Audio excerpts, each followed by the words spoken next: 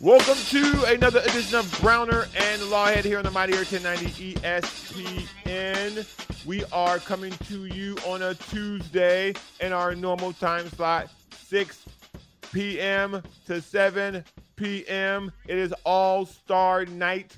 So those of you who are not watching, you're probably catching up with us via YouTube, or you're probably catching it with us via podcast on the iTunes Podcast Store, all under the Kaplan and Crew banner of the Great Friends Podcast Network. I am John Browner, as displayed on the screen. He is Jason Lawhead, as displayed on the screen, but he's also a famous comedian. Hey, I heard our commercial on 1090, and it was hilarious because they introduced you as world famous comedian. That's hilarious. And so I was Did like, they give you any credit for coming up with that world's famous comedian? Of course that not. Sounds like a burger joint owned by a comedian. World's famous comedian. Yeah, man, what's up? What'd you think of the Derby last night? You know, that's a great question because I thought the actual action was entertaining. I thought that ESPN absolutely dropped the ball. Shout out to ESPN Radio and the Mighty 1090 ESPN. I thought the broadcast completely dropped the ball with the old man feel to it. You've got all these young, fresh Latin guys out there, and you basically have Albert Pujols' grandfather interviewing these dudes and calling a home run derby. I was one of those people who thought it was time for Boomer and the back, yeah. Like it was time for that to go.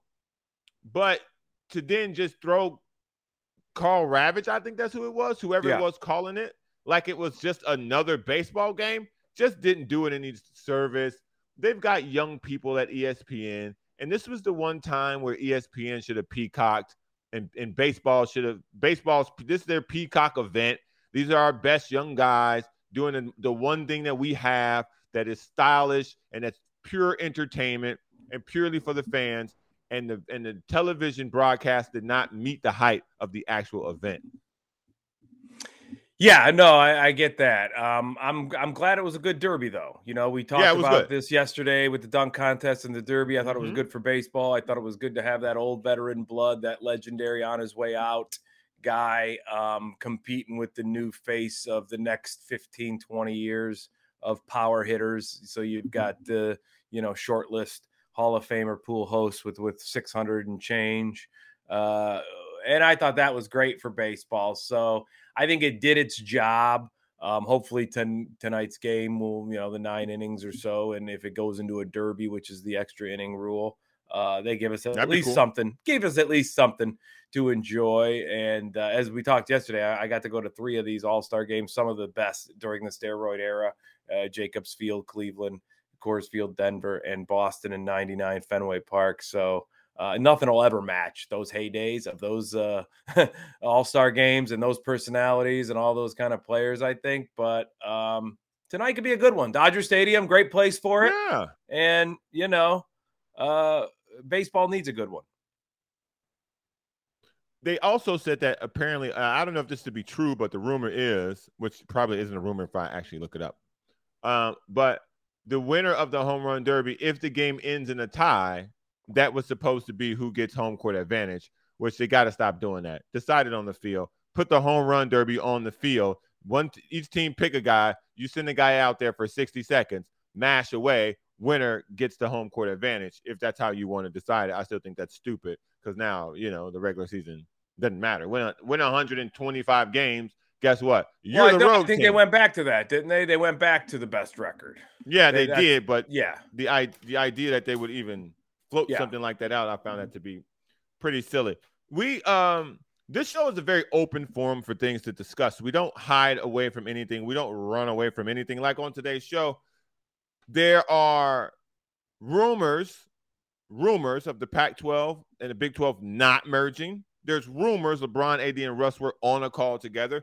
There are rumors that the 9/11 families are asking Trump to not hold the LIV.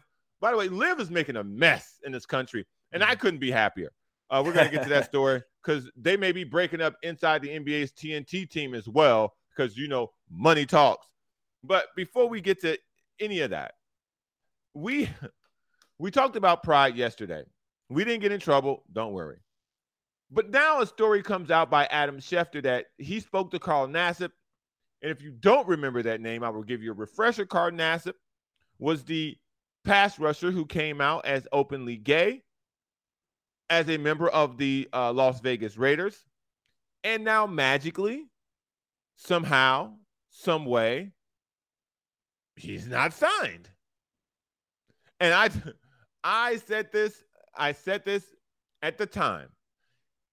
He will not be signed next year. It is not because he is gay, because I don't think people care. I definitely know there are gay guys in football right now. No one cares that he's gay. He wasn't good. And I think he used his opportunity to try to boost his career and stay in the league by being gay, but he wasn't good enough to be in the NFL. Because there are people saying, oh, he's definitely good enough. Look at the stats. And I'm not even a big stat guy. The guy had a sack and a half last year. He's got 22 sacks in a 6-year career. That's not good enough. So if you start to see this story trending in the next couple of days, or you start to see this topic being brought out, how the NFL is non-inclusive, they aren't. They aren't. And why are you shocked by this? But this isn't one of the reasons they're non-inclusive.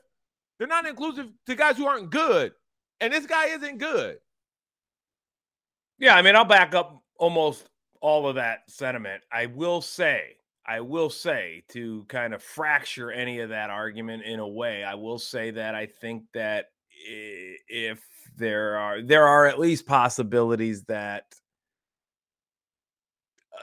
it could be a fraction of teams wouldn't look that way to even work him out or try him or try to fit him in or offer him a low monetary contract to come in and be a, guy at the backup end position or something that, you need bodies, right? So I wouldn't say 100% that there aren't some that would say, certain owners that are, mega church donors and all these kind of people that live in a certain bubble, and that's the one that they're going to stay in, and that's what they're tried and true to. And it's convenient that I will backing up your argument. It makes the fact that he is not sought after. He is not all pro material. He is not a guy that you're sitting there going, we got to get our hands on this guy and put him at, so there's a convenience to that as well. But also agreeing to your point, sure, at some point, if Lawrence Taylor was, Little Richard, nobody would have cared. Right. Because if Little Richard could come off the end and break your leg every 3 snaps, then he would have been playing for the New York Giants in probably 1987. Because, what I'm saying? As gay as gay can get. Yeah. So, I mean, to some point, I think there's a small degree of convenience for some owners and possibly some front office guys that grew up old school, live old school, stay old school. And then there's obviously the obvious, when you step between the lines, what can you do no matter what your sexual orientation is? And I think it's, the latter than the former, in this case. I think that the narrative, and I'm speaking on this now just to get ahead of this if this becomes a talking point, because this is a slow news week. The idea, which is, by the way, why they dropped this story during the slow news week, I think the idea that Carl Nassib is the type of player that like you said, if he was Lawrence Taylor, if he was Jared Allen, okay? If he was Myles Garrett, no one would care. It wouldn't be talked about. The man would literally be the highest paid defensive player in the league. But he's not good. And this was the plot that he put in motion last year. And I said this last year, and I got so much flack for this. And I told y'all the truth then, and I'm telling y'all, he came out to help him stay in the NFL because that was the last card he had. And now that's not working either because no one cares that you're gay. They literally don't care. Can you get to the quarterback? Yes or no? Right. The answer to that question for him is no. So now he's got to go do something else. Hey, when Cam Newton was the top of his game, I'm not accusing. I'm just making light of not, the way I'm making light of how he dresses, right? Like Cam Newton's not all of a sudden going, "Hey man, it ain't nobody signing me because I wear Stetson cowboy hats with capris and flip flops to the press game post game presser." No, it's because you're just not the same Cam Newton you were when you took the Panthers to the Super Bowls. Why you're not getting that kind of attention, right? So, and that just happens to fall in this line. And I wholeheartedly agree that at this point, nobody cares to the degree that if you're going to make this argument, you think they're caring. Like I said, there may be a small fraction of people that would be like, hey, unless he's Lawrence Taylor, I wouldn't. I don't want any of that distraction here. He's made his peace with himself. Whatever. There's 25 other teams or 30 other teams. But yeah, in this case, I would say that that isn't going to wash, so to speak. And I think this story will go away faster than it will get bigger. Hopefully, something else that finds its way to the never regions of conversation is what's going to happen with these conferences. So now it's clear that the Pac-12 and the Big 12 aren't merging. Not saying that they won't steal schools from each other, which I'm going to talk about in a second. They're not going to merge. And them not merging is great news for San Diego State because the Pac-12 has 10 teams and the Big 12 has 8. So as I look at this, San Diego State has now 2 options as opposed to 1 to get it into the big boy football conferences, which I hope Pac-12 is the way that they go. But the idea that if I'm in the Pac-12 and I'm going to go play in the Big 12, what does the Big 12 have to offer me that I don't already have? Like, yes, we lost our 2 biggest flagship schools in USC and UCLA, but so did they. Oklahoma and Texas just bounced on them too. So if we're having an ugly girl contest or ugly man, I don't want to be discriminative. Big 12's uglier. It's way uglier, and it has way less history. They don't even have a school at the level of Stanford historically in sports to have a leg to stand on. The Pac-12 has that. And for me, looking at this conference realignment and all these people moving and going around, the one thing I now sit and I worry about is whether or not the Pac-12 has the sense to add San Diego and San Diego State to their conference, because if you add San Diego and you add UNLV, you now have the last 2 large population or semi-large market population cities that are not taken in that division. And I think those should be the 2 targets, with San Diego State leading because they're better at sports, and UNLV a close second because they have Las Vegas. Yeah, and that's what the conferences will examine the most, are those size of those TV markets. And that's where the Big Ten went. When the Big Ten decided they were going to venture out and get non-traditional Big Ten, they only went out and sought the major television markets, which was Rutgers in the New York, New Jersey area, and Maryland, which was in the DC area. So and now you're bringing the 2 Los Angeles teams. What's that? And now you're bringing the 2 Los Angeles teams. Well, right, of course. Now that's just, I mean, that is like, you're almost going, semi-global as a conference when you get that far out in the outer reaches, and then you take 2 Los Angeles teams.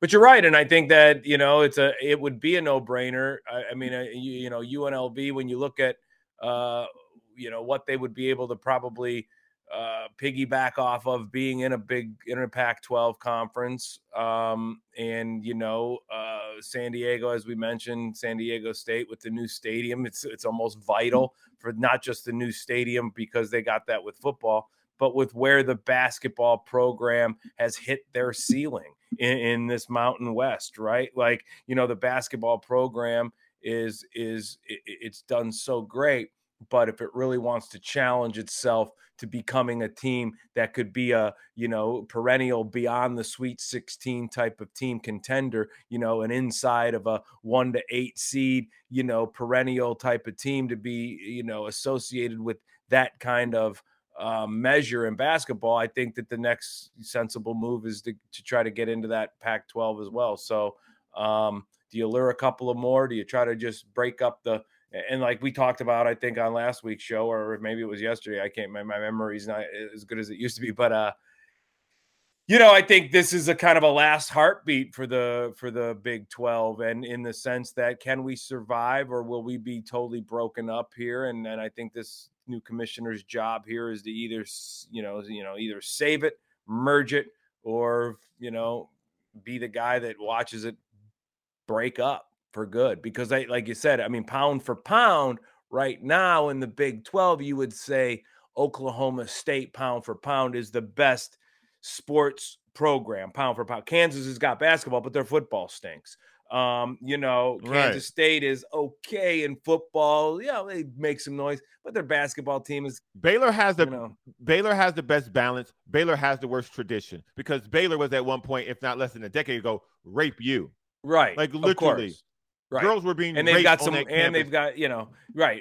But Oklahoma State, they've got baseball's great there. Right. And they've got some great women's athletics at Oregon State, as Baylor does. Baylor is always a good women's basketball program. So, so that there's a lot of questions that have to be answered within I think the Big 12 more than the Pac-12. I think the Pac-12's time right now is to seize the best opportunities and, not to sit on the fact that UNLV, that Vegas market is growing exponentially. It only gets bigger, the suburbs, and, more sports teams are there, pro sports teams. So this would be a huge move for UNLV to get back to that legitimacy that it felt during the Tarkanian years, and try to bring some type of, at least semi-tradition to its football program. They've had flashes of brilliance in the past with Randall Cunningham's and a couple other teams, but it's been pretty much an insignificant, just team on the schedule for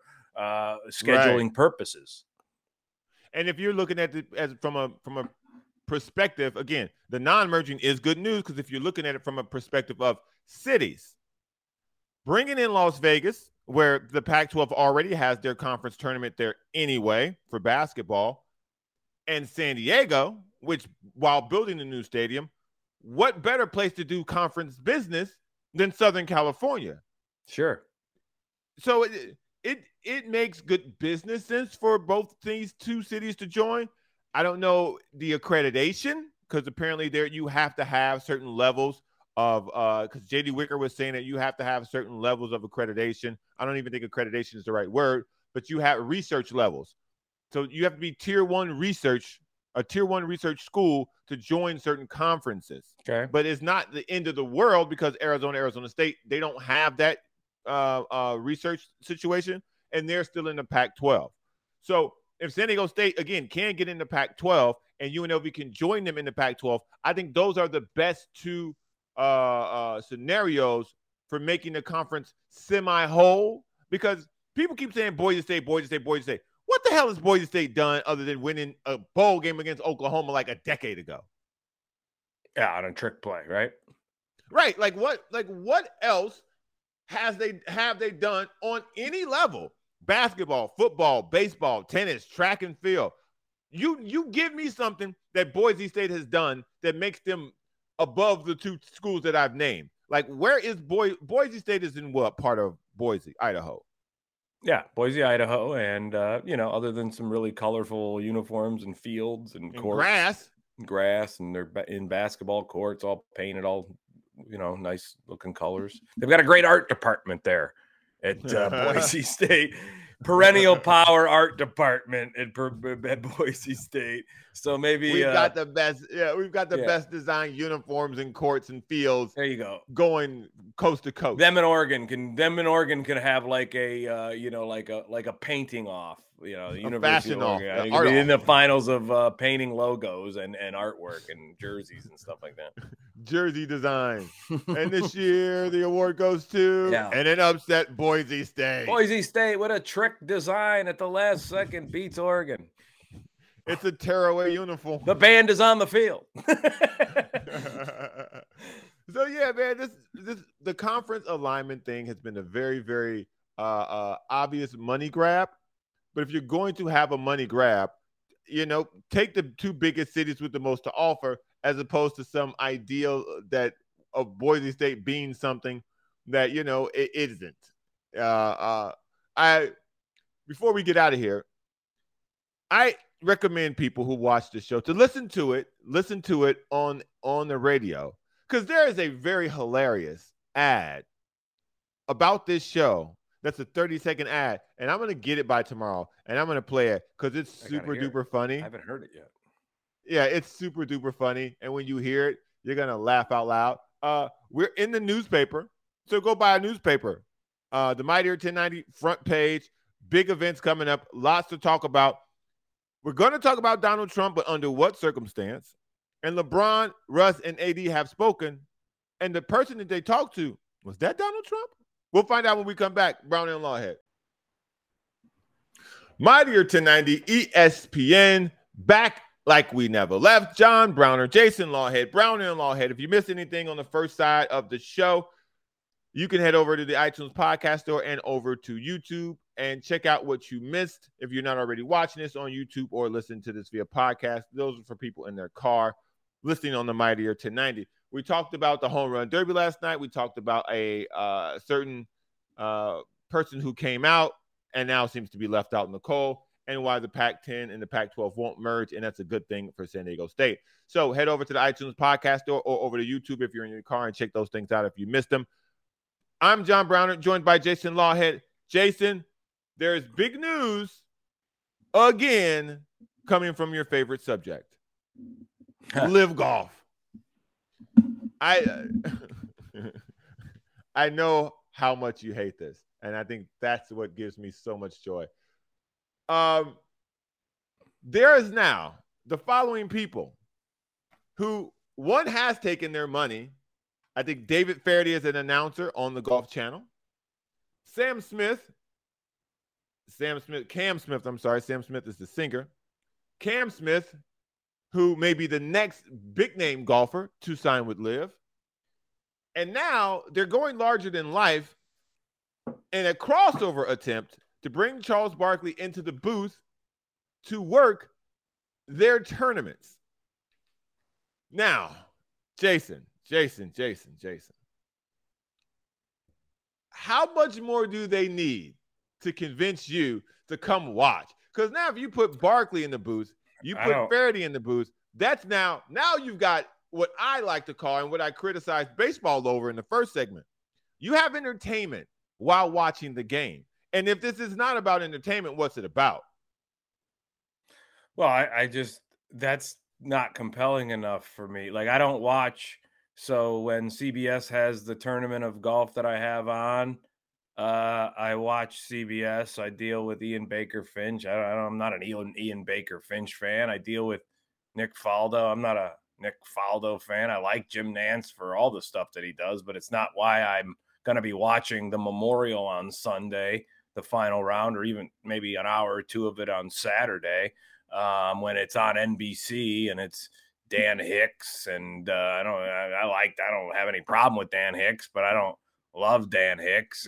It's not why I'm watching. It's because it's the U.S. Open and Mike Tirico. I mean, I could care less if Mike Tirico left one football to do another football. None of that matters to me. Like, none of these guys, David Faraday, even Barkley. I mean, Barkley at the desk at halftime. Yeah, it's great. Him, Kenny, but he's also with Kenny, Shaq, and Ernie Johnson. He's not going to be with those guys at some golf broadcast. Like, so what? So it's like, I'm not going to go like, oh my gosh, watch non-compelling, non-competitive golf in a mishmashed up way to shotgun start rule. Like, none of that is compelling to me. So none of these guys are going to make it compelling to me. Cam Smith, the kid that I was really great round of golf, one of the best Sunday putting rounds I've ever seen in my life.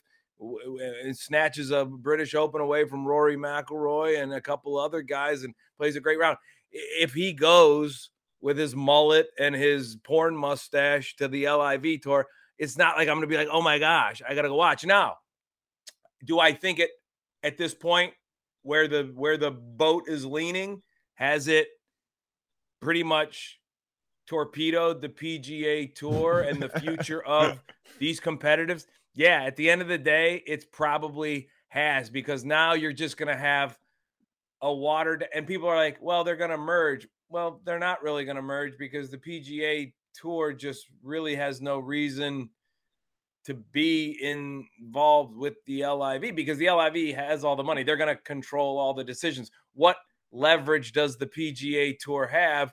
The LIV can just keep buying players, up and coming players if they want. And if those players decide to go there, now you've just got, in my opinion, it's the PGA Championship is going to even be irrelevant, right? I mean, these guys are basically saying now, I'll never be able to touch Tiger or Jack's major record if Tiger couldn't get there. I'll never get anywhere near the total wins that Tiger and Byron Nelson have and whatever Tiger, is sitting on. And nobody will ever come near that. You get to golf 4 careers, even if there was never a live tour. And these guys know the fields are too deep and they're just not special enough players over the long haul. And that's why they know that. They love the idea of working less, competing less, because you know what?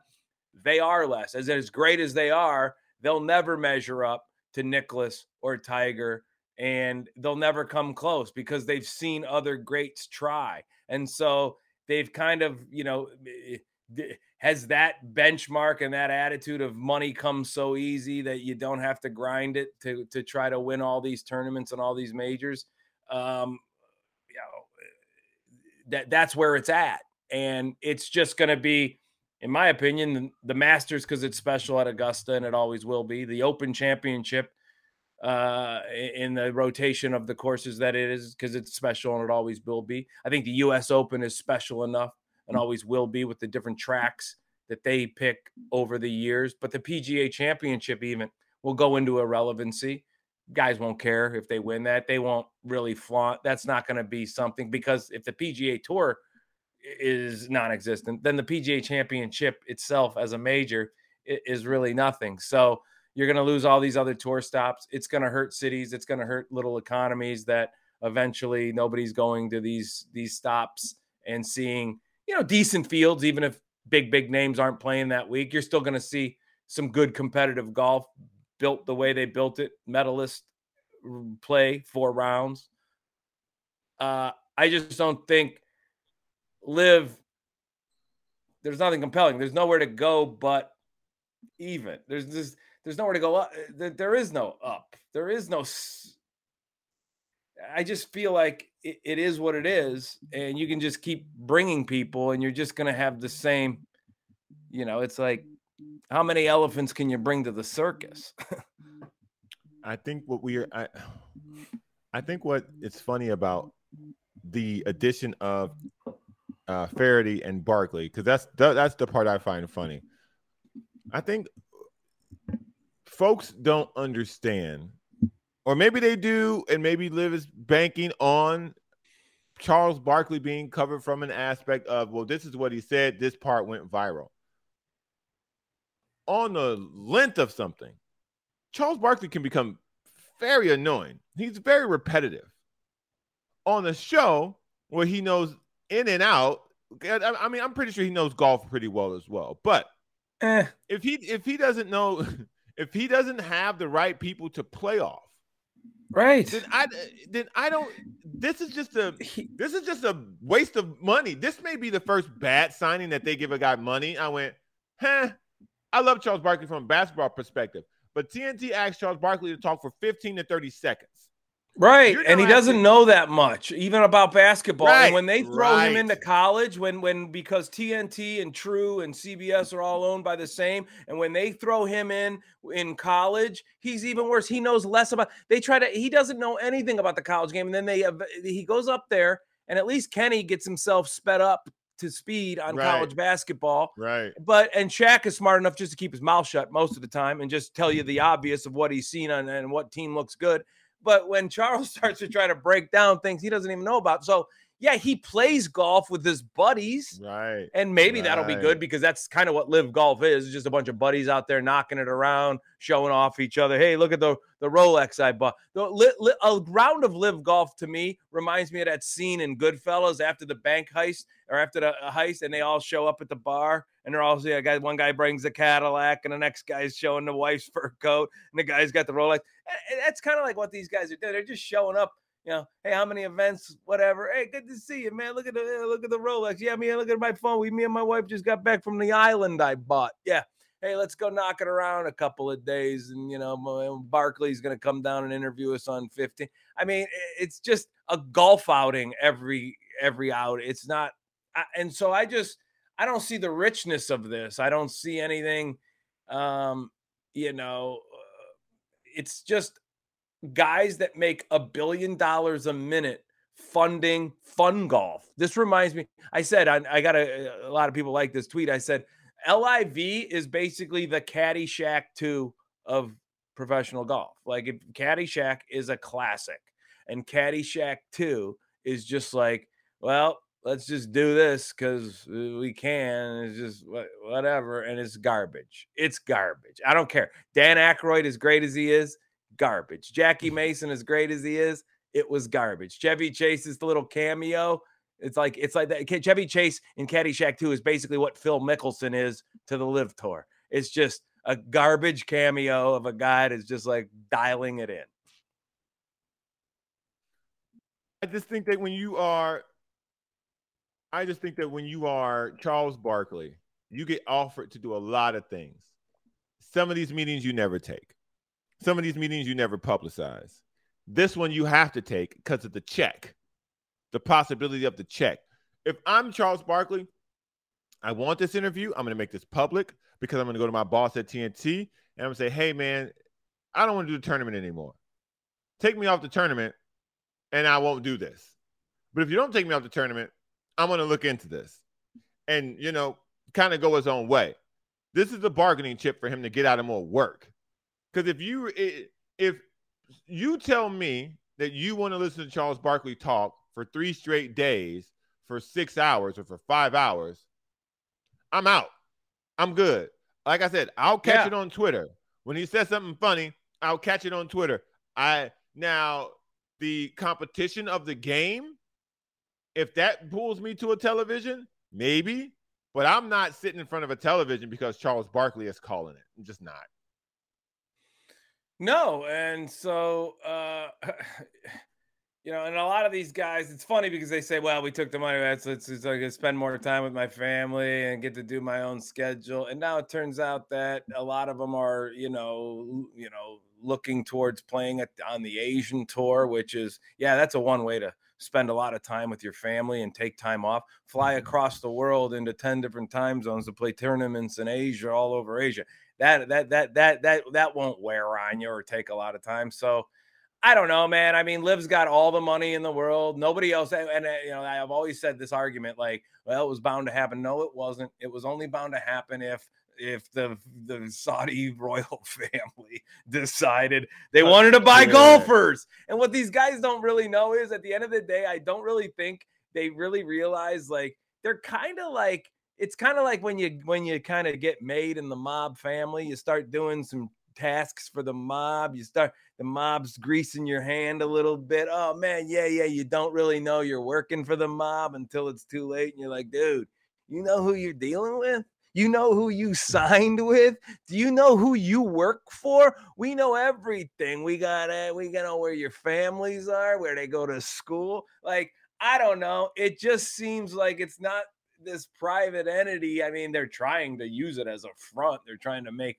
Live Golf and put the people like Greg Norman in the front of all this, but we know where it all is coming from. You can't just start throwing around $200 million for players just to be on a tour. It's untenable unless you're making $1 billion a second. So something that also was not tentative was this situation with the Lakers. LeBron is sitting across the gym from Russell Westbrook. They don't even communicate, to our knowledge. Anthony Davis is who knows where. He got married this summer, so the chances of you actually seeing him out doing anything other than being on vacation is hit or miss. He might, be lucky if he's got even held a basketball yet. According to him. And that's according to him. Yeah. So the idea that there is now a report that LeBron, AD, and Russ all got on the phone and had this kumbaya conversation, or this conversation that, hey, man, Russ, if you're here, we all got to be on the same page. Hey, guys, here's something I don't think you knew. You didn't have a choice. Yeah. Period. Because Genie's not going to cut a $47 million check for Russell Westbrook to go play at the YMCA. This ain't John Wall. Then they ain't got that kind of money either, by the way.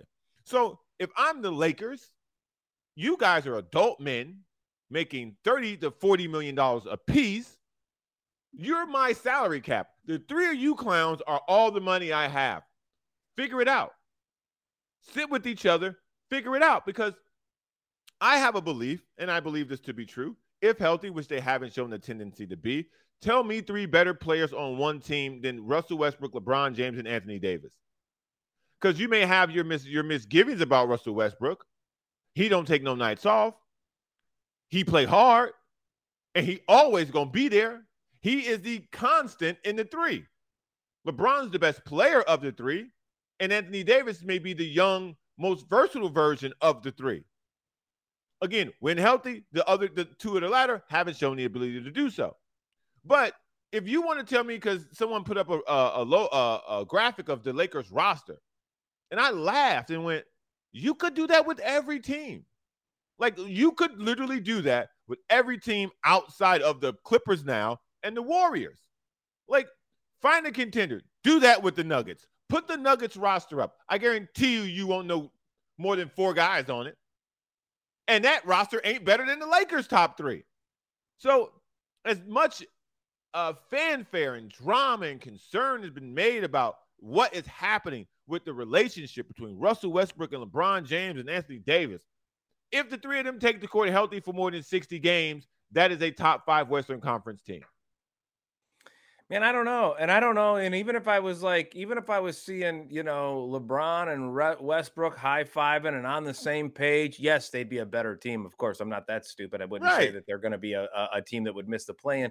But for some reason, I just feel like this team, it's just it's the old Western, this town ain't big enough for the two of us. That offense, that I just don't know if James and Westbrook would ever work, even being on the same page as much as they could and as positive. Yes, would they get more done? Sure. But I just think like I was telling somebody recently, I said, hey, look, if I was the Lakers right now, and if I was stuck with Russell Westbrook, let's just say you're stuck with Russell Westbrook, I would rather have Durant stuck with Westbrook and Anthony Davis. Give me Durant in Los Angeles than LeBron. Now, if I'm every other team in the NBA right now and I'm looking to add either Durant or LeBron, I'm probably going to take LeBron. But if I know I've got Russell Westbrook and Anthony Davis, I think my chances would be better with Durant. Make me longer, make me harder to defend in the post, make me still active and with a ball handler that can wreak the kind of havoc Russ wreaks, because I just don't think there's enough balls to go around with LeBron and Westbrook. And I think you're going to find that out again this year. I think they're going to be better, especially if they stay healthy, but I don't think that they're going to flip this magical switch that creates them to be one of the best teams in the league because these guys are just together and healthy. I think there's just a built-in dysfunction, whether it was as functional as it could be. I just don't think it works together. I believe that this is totally 100% based on coaching. Period. I think what happens next with the Lakers, what happens next with LeBron, Russ, and AD is totally dependent on Darvin Ham. This is why you pay coaches. Okay. But if they get the same results as Vogel, then is it really Darvin Ham's fault? Because I would argue that if you see the same results in the same way, it is not Darvin Ham's fault. This one's on the players. Okay. But if you put this thing together and they listen to the coaching staff who has a plan, I think that this will work. Because I like Darvin Ham as a coach, and I think by bringing in guys like Rasheed Wallace, guys who I like to call straight talkers. Rasheed he's not going to talk around nothing. He's going to tell you like it is. I think that's going to help Anthony Davis. I think that's going to kind of clear the air in that locker room at times where Frank Vogel didn't have it. That's why they hired Jason Kidd, because Frank Vogel didn't have the cachet with LeBron and with AD. And when Russ came in, it was just an utter disaster when it came to him and Frank Vogel's relationship. I think things are going to be different with Darvin Ham. I think it's a fresh start for Russell Westbrook. I think it's a fresh start for that entire team. And I think the game plan, which I haven't seen it yet, but I think Darvin Ham is going to be able to get Russ to play in a way, in a fashion that the previous coach could not. Hey, it's going to be interesting. I mean, I think Darvin Ham's obviously, for what they've done, is a good hire, and it's and I think it's mostly all up to the players. I think Ham will have a plan, and like you said, and will they be able to execute it? Will they be able to stay on that same page and stay focused and stay positive and not let 2 or 3 game losing streaks implode? And that's going to be the big question between these guys, and can they make enough balls go around between those two hands? Because I think AD can work off of either of them fine, but can they do it all 3 if 2 are in a cog? That's going to be the test. That's going to be the test. We'll find out. Again, we'll find out because we've got a long way to go. There's a lot to still happen here, and we may look up and Russell Westbrook may not even be on the team. So what happens next is still up in the air. He still got that no trade clause, though. I mean, why would he want to go anywhere? And he has to approve of wherever he goes, which is another wrinkle and more of a monkey wrench in the system. Ain't no monkey wrenches here. We'll be back tomorrow. Peace. We'll see y'all for our Friday Browner and Lawhead. See y'all tomorrow. Peace.